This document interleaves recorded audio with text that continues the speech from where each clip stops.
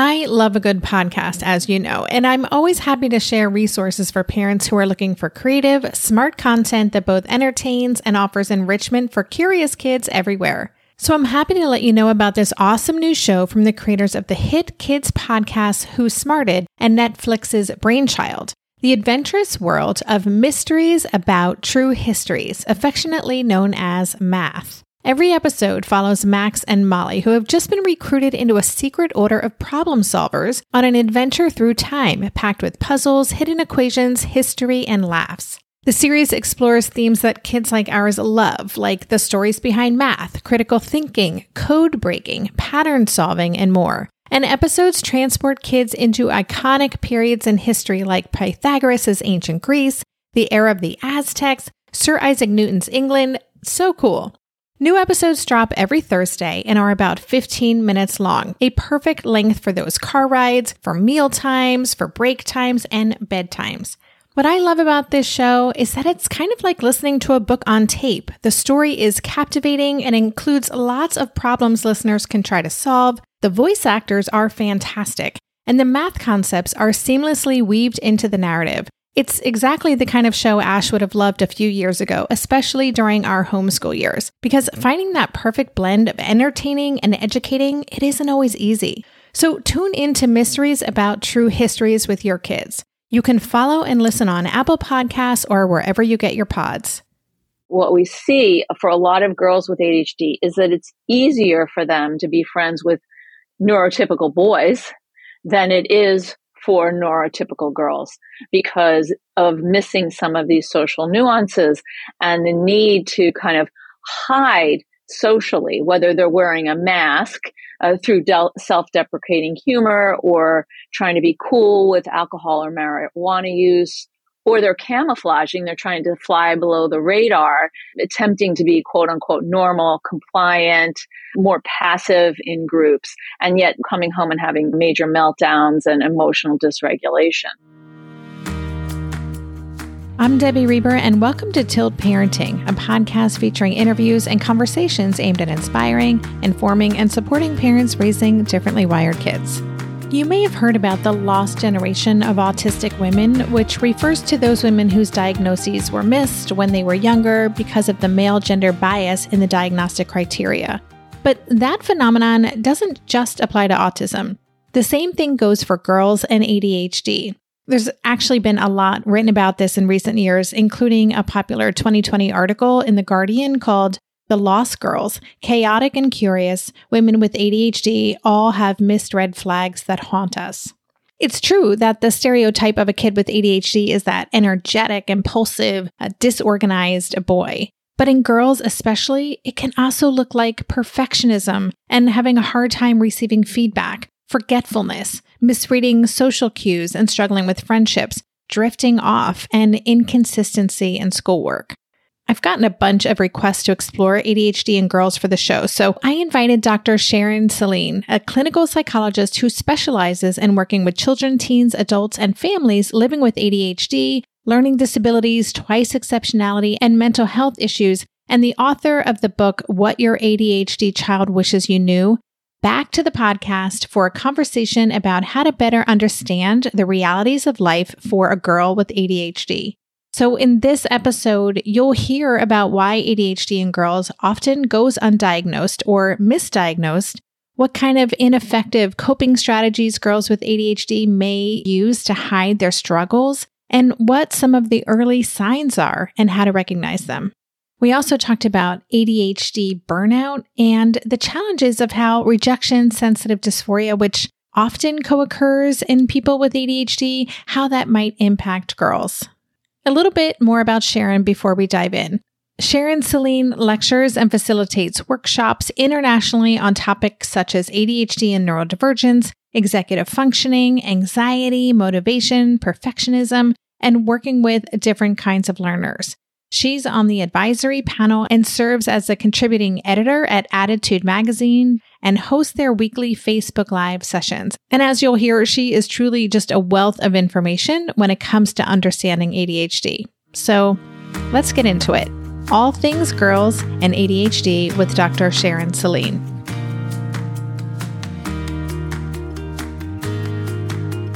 Hey, Sharon, welcome to the podcast. Hi, Debbie. It is great to be here. Thank you so much for having me on. I should actually say welcome back to the podcast because you are a returning guest. You were on the show several years ago. We talked about your book, which I'm sure many listeners are familiar with. It's called What Your ADHD Child Wishes You Knew, Working Together to Empower Kids for Success in School and Life. And it's a wonderful resource. Listeners, I'll have a link to that episode in the show notes. So definitely go back and listen to that.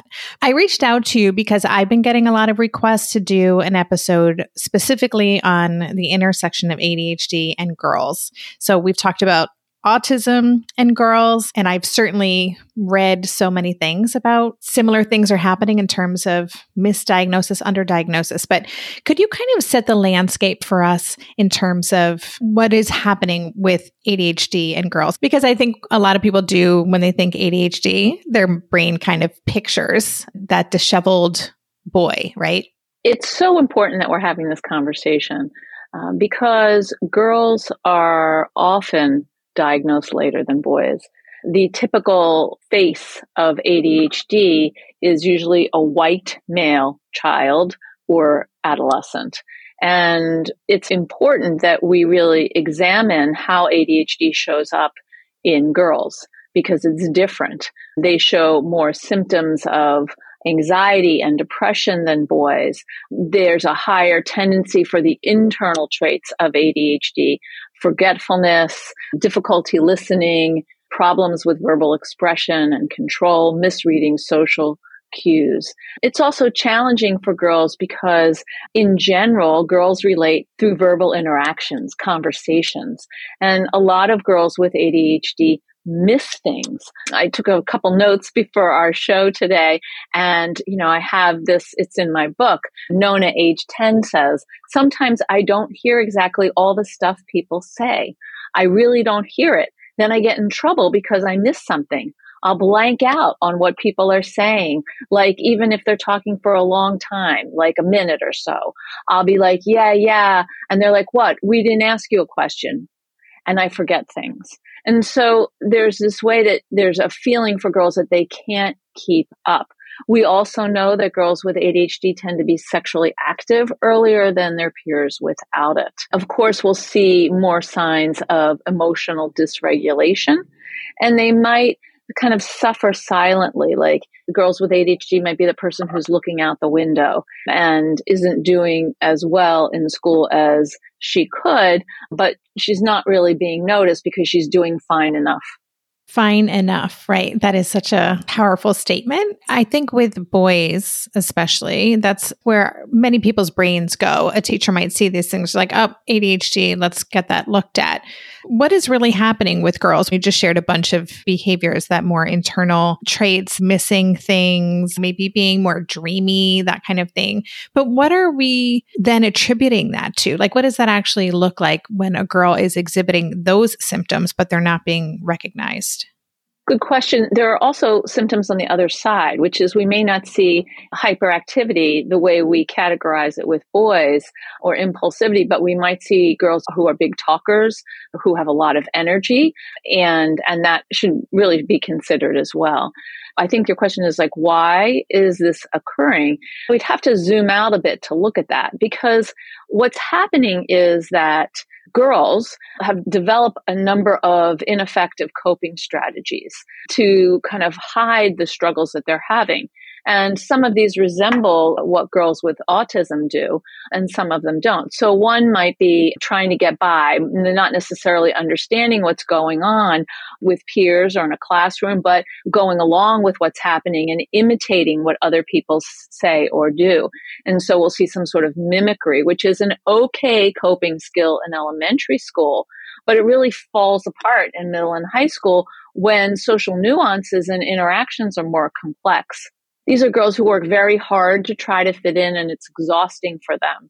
And they can be very sensitive to any kinds of peer rejections or exclusion, which happen more for them than for non-ADHD girls. And interesting, what we see for a lot of girls with ADHD is that it's easier for them to be friends with neurotypical boys than it is for neurotypical girls because of missing some of these social nuances and the need to kind of hide socially, whether they're wearing a mask through self-deprecating humor or trying to be cool with alcohol or marijuana use, or they're camouflaging, they're trying to fly below the radar, attempting to be quote unquote normal, compliant, more passive in groups, and yet coming home and having major meltdowns and emotional dysregulation. We also see higher risk vulnerabilities for challenging behaviors that would be, like using a substance, drinking, having sexual activity or interactions because someone else wants to, and that's how you feel like you can feel better about yourself and like you're popular.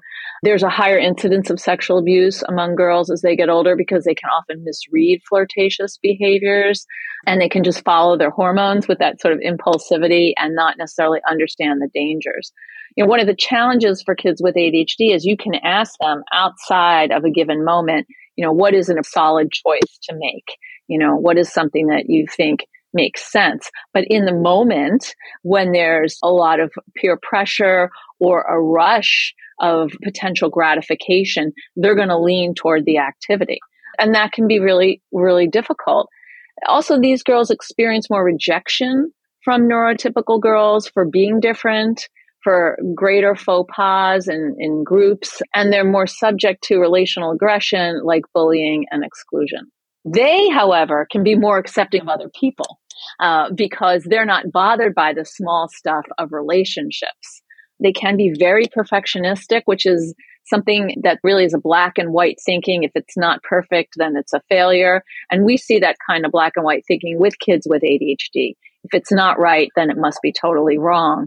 And we know that perfectionism is an ineffective attempt to control outcomes. And of course, girls with ADHD and women with ADHD are 3.5 times more likely to have an eating disorder than neurotypical women, and 5.6 times more likely to develop bulimia. So there's a lot going on for these girls, and that hiding or not letting you see it or getting angry, particularly, in tension between mothers and daughters, can really cover up all of these issues. And for smart girls with ADHD, those gifted kids, twice exceptional kids, they can be doing great at school and they can have friends and they can be testing limits. And there's no sense that they might have ADHD because academically, everything starts with a 9, but they can be referred for depression or for anxiety or substance use. And the possibility of ADHD is usually not considered. And what we see is that when girls go to college, one of my clients said to me, I can do school and I can do life, but I can't do school and life. And so there's a kind of way in which being at college or independent living, things can kind of disintegrate. Yeah, because especially if they've been unidentified and they might benefit from medication or other types of supports that has never been introduced. And so suddenly they've been able to keep things together through these coping mechanisms or the mimicry that you described and other strategies. And then when the pressure ramps up or in this new environment, suddenly everything I could see would just fall apart.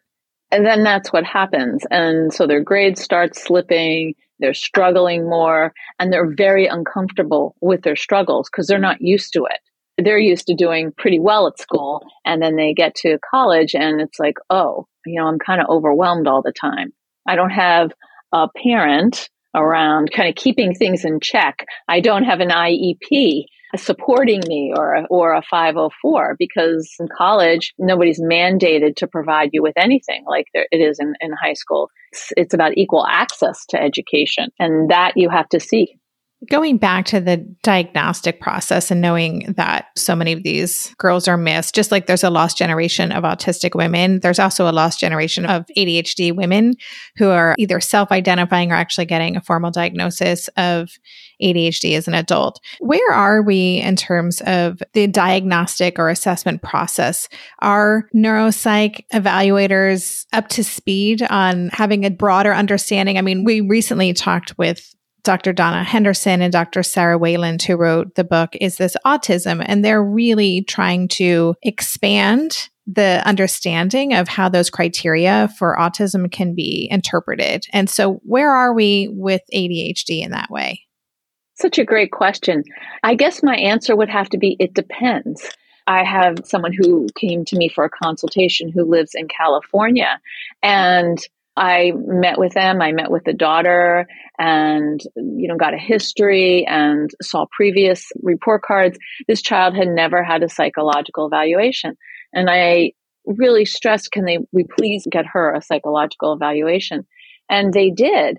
And the evaluator, who was so behind on the current data about ADHD, that she did not diagnose her with ADHD. And I really felt like there was steam coming out of my ears when I read this report. And I was very distressed. And I actually got the parents' permission to consult with a colleague of mine who is a school psychologist. And she read the report and she felt like steam was coming out of her ears. Sort of comforting. And then we all met with the parents and said, this is what actually is going on, that this person really missed. And so I think it's important, if you're going for a psych eval, that the person doesn't just do a couple of these, but actually specializes in ADHD and is up to date on the current literature. The person who wrote that girl's report basically said, well, she's doing fine in school and I don't see ADHD. What I see is anxiety. And yet her scores on the various factors of the WISC, or the WAIS for older kids, there was a differential and there was a discrepancy, and her scores for reading were very low, and they weren't low enough, according to this woman, to meet the diagnosis, but they weren't high enough not to meet the diagnosis. As far as I was concerned, we recommended more testing with specific evaluation tools. But I think it is important for you as a parent to do some research. Ask the person who's doing the evaluation, how many evaluations do you do? What kind of recent training have you had about ADHD? And they may not like you for it, but whatever, that doesn't matter. No, I love that advice. And I want to talk a little bit more about what we might notice as parents and what they should do when their kids are younger. And we'll do that after a quick break. So in our house these days, Darren and I have been working together to up-level our nutrition and healthy lifestyle habits. Maybe it's our age, our changing bodies, my shifting hormones. Whatever the reason, I'm here for it. And that's why I'm loving Green Chef, a meal company that makes eating well easy with plans to fit every lifestyle. Green Chef offers gut-friendly recipes each week and is committed to providing a holistic approach to nutrition by offering meals that contribute to the overall well-being of your entire body. Darren and I are particularly big fans of their nutrient-dense, science-backed gut and brain health recipes, developed in partnership with registered dietitians that improve digestion, reduce bloat, and also boost energy and immunity. This week's favorites: turkey, black bean, and sweet potato chili, and the Baja chicken bowls with mango salsa. I mean, don't those sound delicious? But if that's not your thing, you can choose from a variety of customized meals to suit your lifestyles with preferences like keto, vegan, vegetarian, fast and fit, Mediterranean, gluten-free, and protein-packed. Whatever you choose, you'll get farm-fresh ingredients, organic whole fruits and veggies, and premium proteins, along with chef-crafted, nutritionist-approved recipes delivered straight to your door. Go to greenchef.com/60tilt and use code 60tilt to get 60% off plus 20% off your next 2 months. That's 60% off plus 20% off your next 2 months when you use the code 60tilt at greenchef.com/60tilt. Green Chef, the #1 meal kit for eating well. This year, I've been working on becoming more attuned to my body, and so I'm starting to really recognize how periodic spikes in anxiety or disruptions to my routines can seriously throw my whole system off. And as I've been traveling a ton this past month, which is both disruptive and somewhat stressful, I'm especially glad that I have the extra support of Synbiotic Plus, a 3-in-1 supplement from Ritual with clinically studied prebiotics, probiotics, and a postbiotic to support a balanced gut microbiome. Synbiotic Plus provides fuel to the cells that make up the gut lining to support a healthy gut barrier. And it comes in this very cool minty delayed release capsule, which was specifically designed to help survive the harsh conditions of the upper GI tract for delivery to the colon. The bonus is that the capsules don't need to be refrigerated, so I can easily bring them with me in my carry-on. On a personal level, I love that Ritual is committed to sustainability. They're a female-founded B Corp, meaning they are holding themselves accountable long-term to not only think about their company's financial health, but also the health of people and our planet. There's no more shame in your gut game. Synbiotic Plus and Ritual are here to celebrate, not hide your insides. Get 25% off your first month for limited time at ritual.com/tilt. Start Ritual or add Synbiotic Plus to your subscription today. That's ritual.com/tilt for 25% off. Going back to that girl in school who's doing okay, right? She's doing okay. She has friends. She is maybe very active or talks a lot or is more of that stereotypical chatty Cathy or whatever. How would a parent first know? Like, what would the clue be that I think there's something else going on here if the ADHD is kind of by itself, because we know it's also often co-occurs with other things as well? Well, I think that's important to say because ADHD rarely travels alone, like rarely. It usually comes with a learning disability. That's about like 70% of the time, and even higher rates of any co-occurring condition, which would include anxiety or depression, autism. If ASD is your primary diagnosis, 50% of those kids have ADHD. But if ADHD is your primary diagnosis, about 14% of those have ASD. So the thing is, usually we want to look around at the child's life. And so usually kids might be doing fine enough in school. They probably have a friend or two. I wouldn't say they have a lot of friends. Sometimes they might have a lot of friends, but then they're not doing that well in school.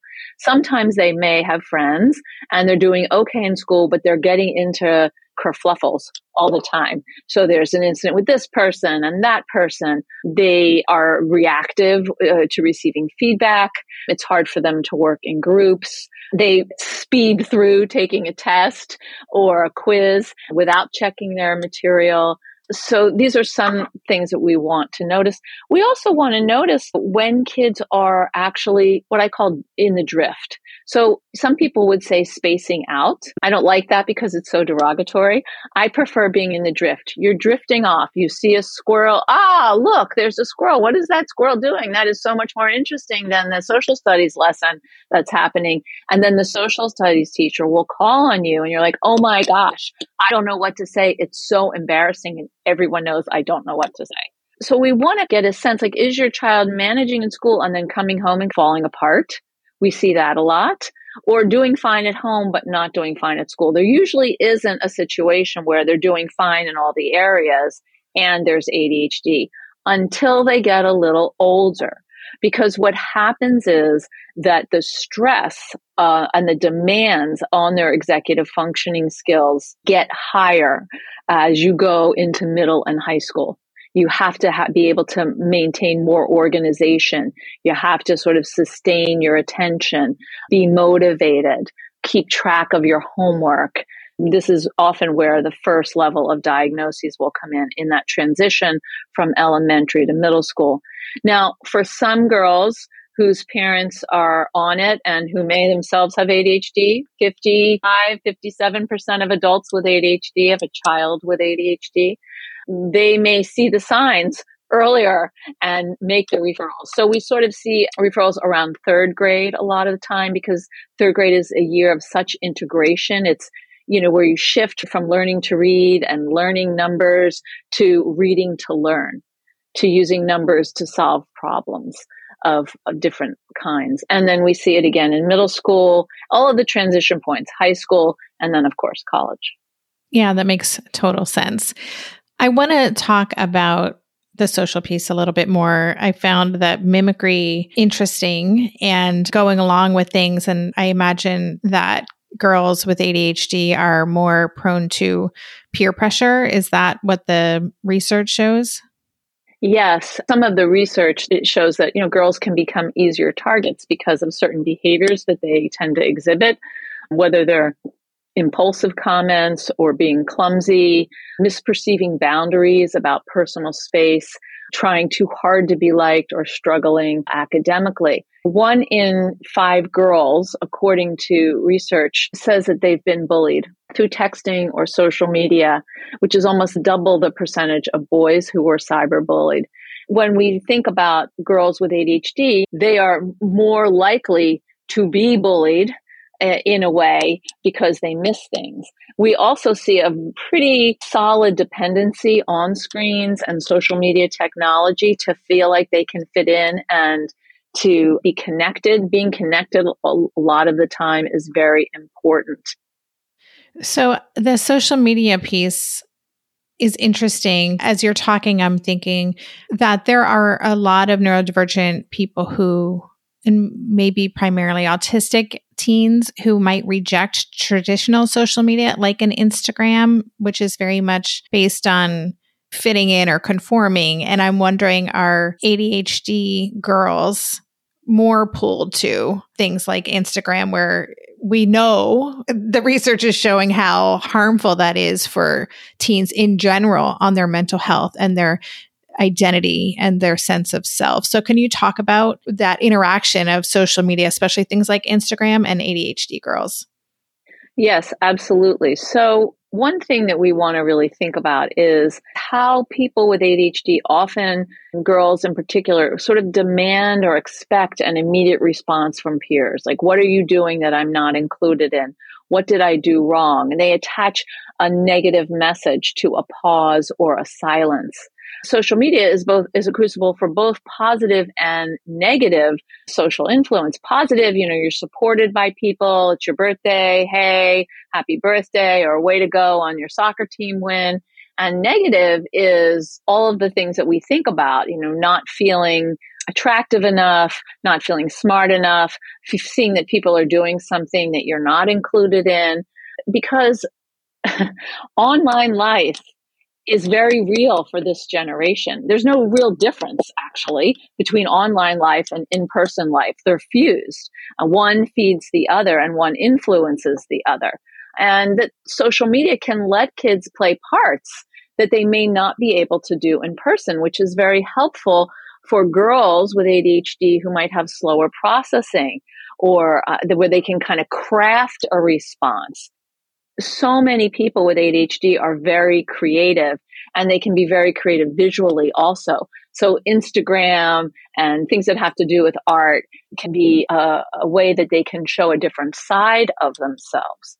But the other part that I think is important is, like, social media has taken things that used to be private and made them public and tangible.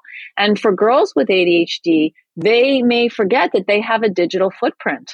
If you go to a party and you're drinking a beverage out of a red plastic cup, that might be a signal that you're actually drinking an alcoholic beverage that your aunt may pick up on and let your mother know.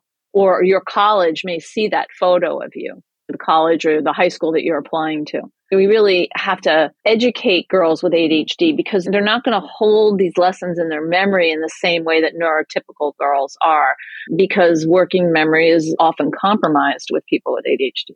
Right. I want to tie rejection sensitive dysphoria into this conversation, and we'll do that right after a quick break. Hey there, it's Debbie. I love making this show and sharing conversations about how to support our awesome neurodivergent kids. I've seen how even one little insight from an interview can spark a big shift in daily life.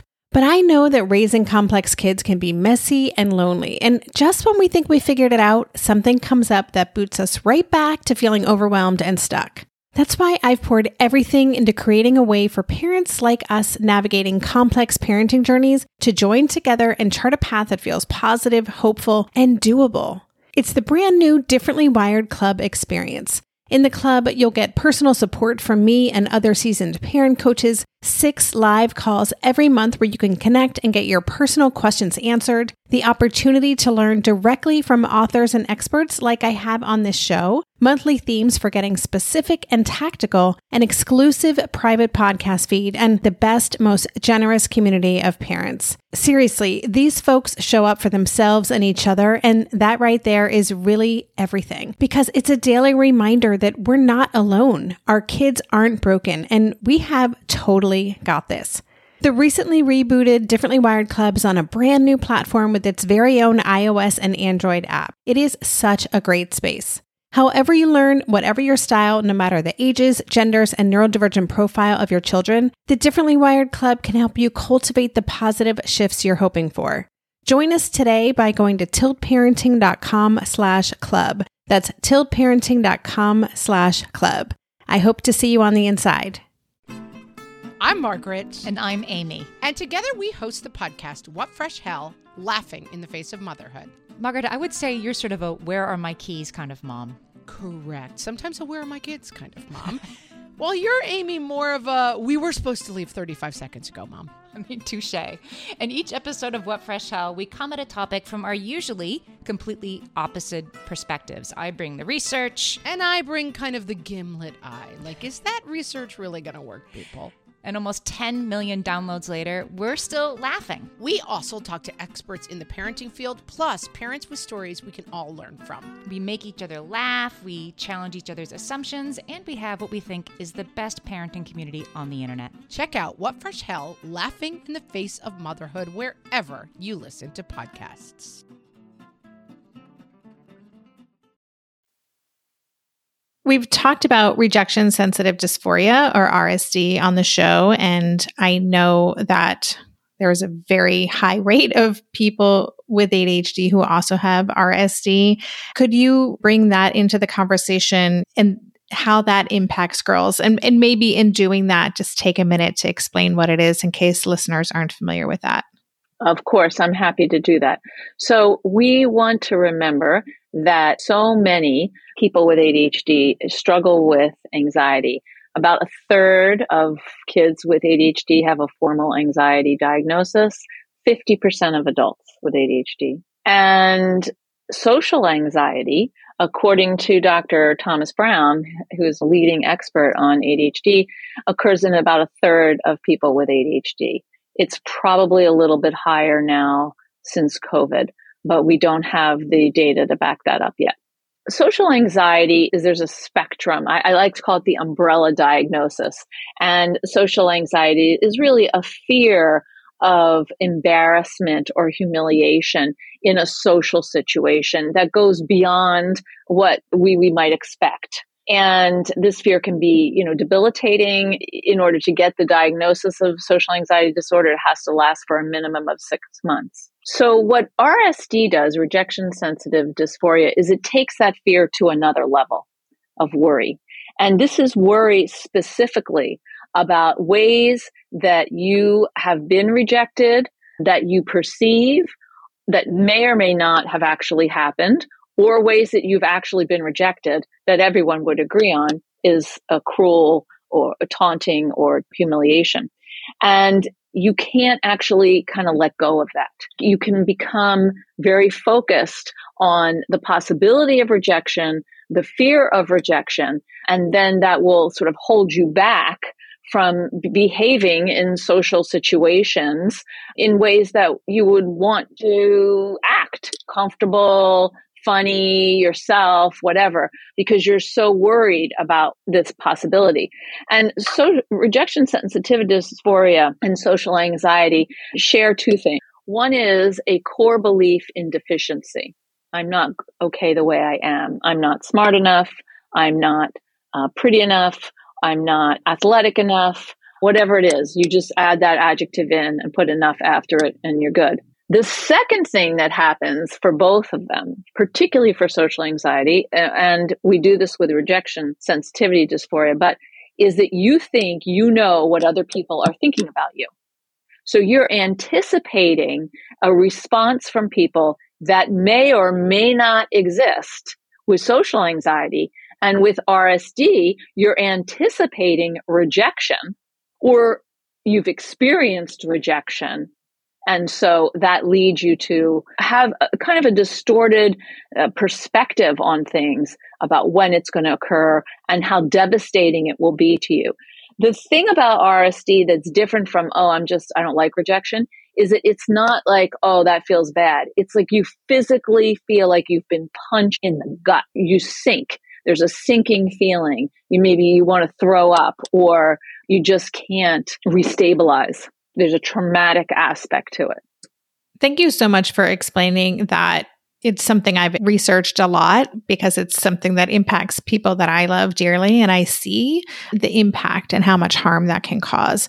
I want to throw out a resource that just for listeners, if this is also resonating, I'll include in the show notes a link to Dr. Megan Ananeff's work on RSD. She focused on it earlier in the fall of 2023, and she shared some great resources. So if you want to dive in, go to the show notes and I'll include that.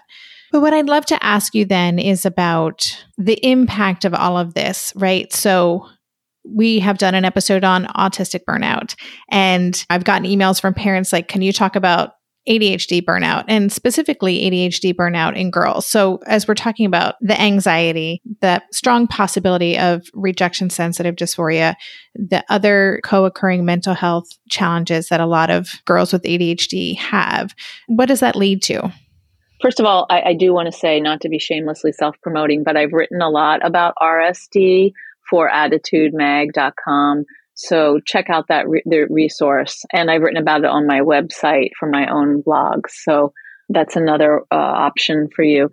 I think that what we want to really think about in terms of burnout is the difference between stress and burnout. So stress precedes burnout. Right? Stress is a condition of too much. There's too much this, there's too much that, and I'm feeling overwhelmed, which is actually a very good sign that your daughter might have ADHD. If they are overwhelmed most of the time and there's nothing sort of outstanding, or if they're overcommitted to things, then that's something that you might want to think about. If they get bored quickly. But all of the pressures that we've talked about today that are on girls, academic, social, familial, parental expectations for success and what that means, these can increase stress for girls with ADHD across the board. And because girls with ADHD struggle with executive functioning challenges, it's harder for people with ADHD to manage their emotions. Usually because the emotions are really strong. It's like a tidal wave that hits them.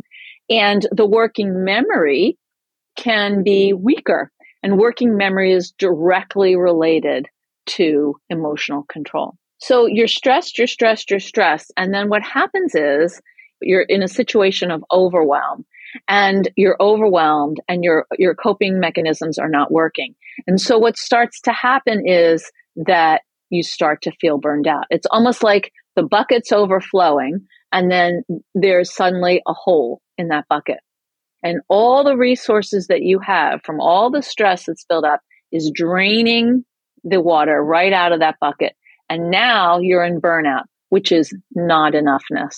I don't have enough to go around. So as parents, as clinicians, as coaches, as educators, we have to look at what enough is and when people are overwhelmed, because it's that overwhelm that is the signal that you're heading into burnout, because persistent overwhelm leads to burnout.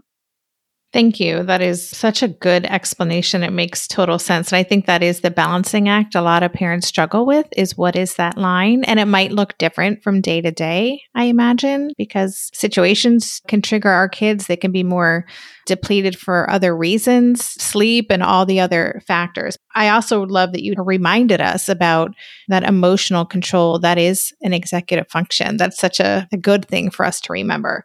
First of all, I just want to say thank you. This has been such an insightful conversation. I've learned so much, and I so appreciate everything that you've shared. For listeners who have daughters with an ADHD diagnosis or who suspect their daughter may have ADHD, besides kind of seeking out more formal information and resources, how can we best show up for and support girls with ADHD? Such a good question.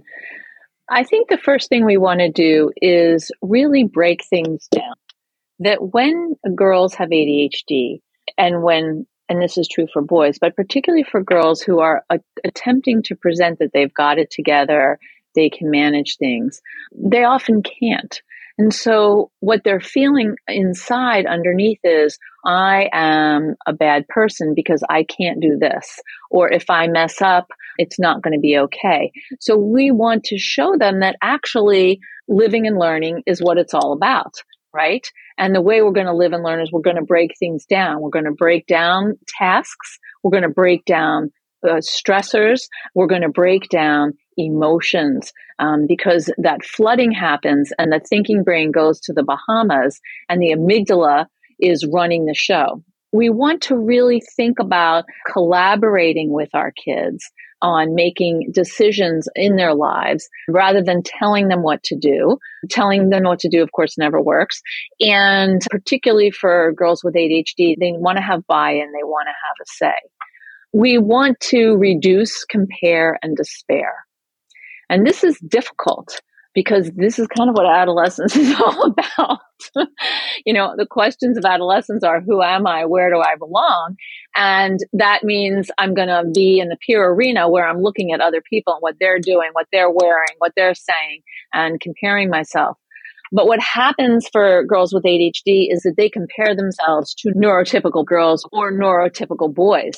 And that's not a fair comparison. The standards are not the same, which is another thing to think about. When I talk about collaborating, I'm talking about collaborating on expectations, collaborating on a definition of success so that your child is invested in what that is. If you come to your child and you say, I expect all A's, everything has to start with a 9. What's their investment? Because their investment might be, I'm okay if things start with an 8, because that's kind of what I can do.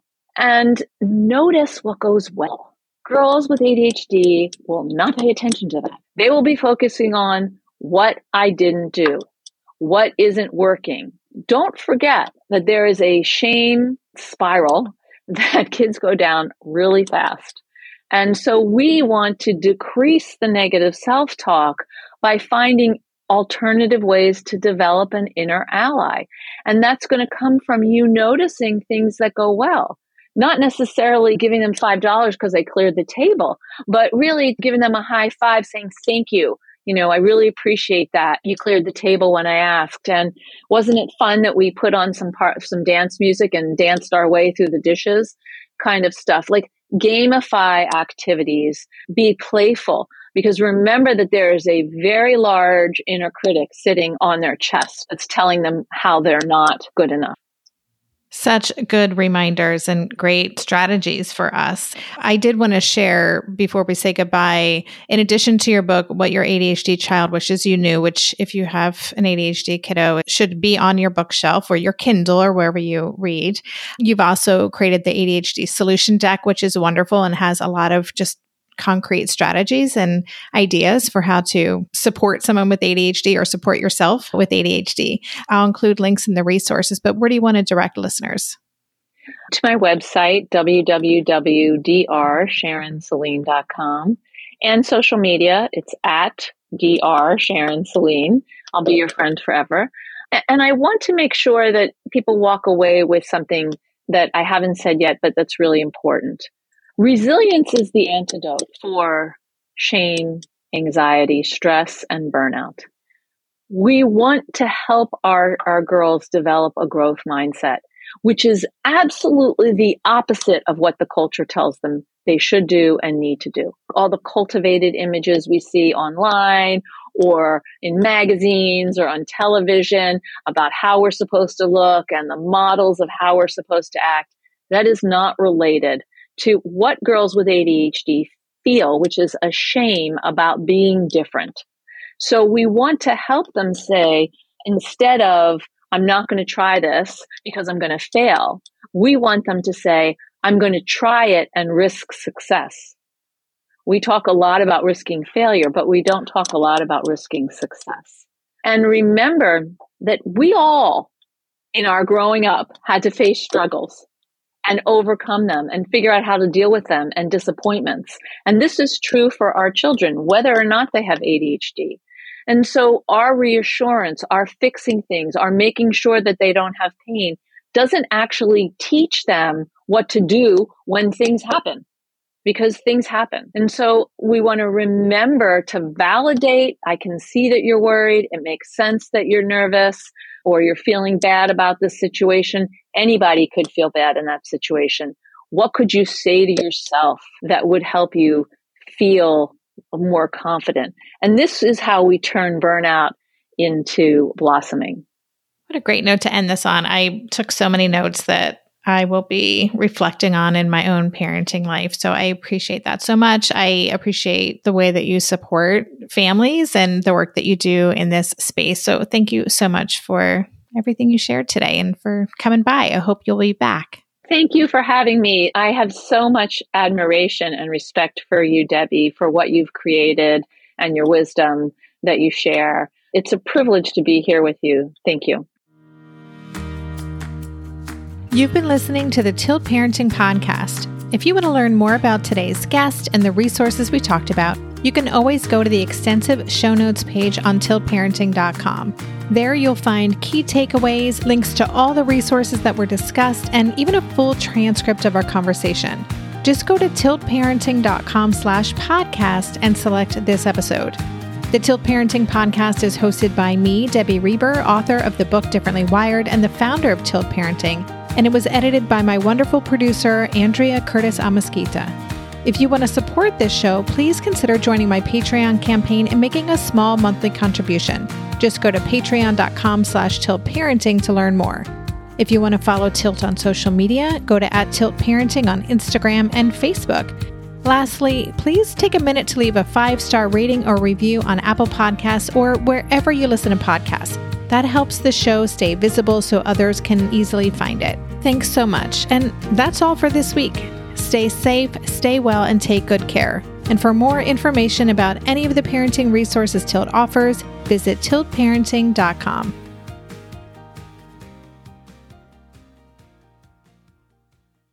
No one told us the truth about parenthood.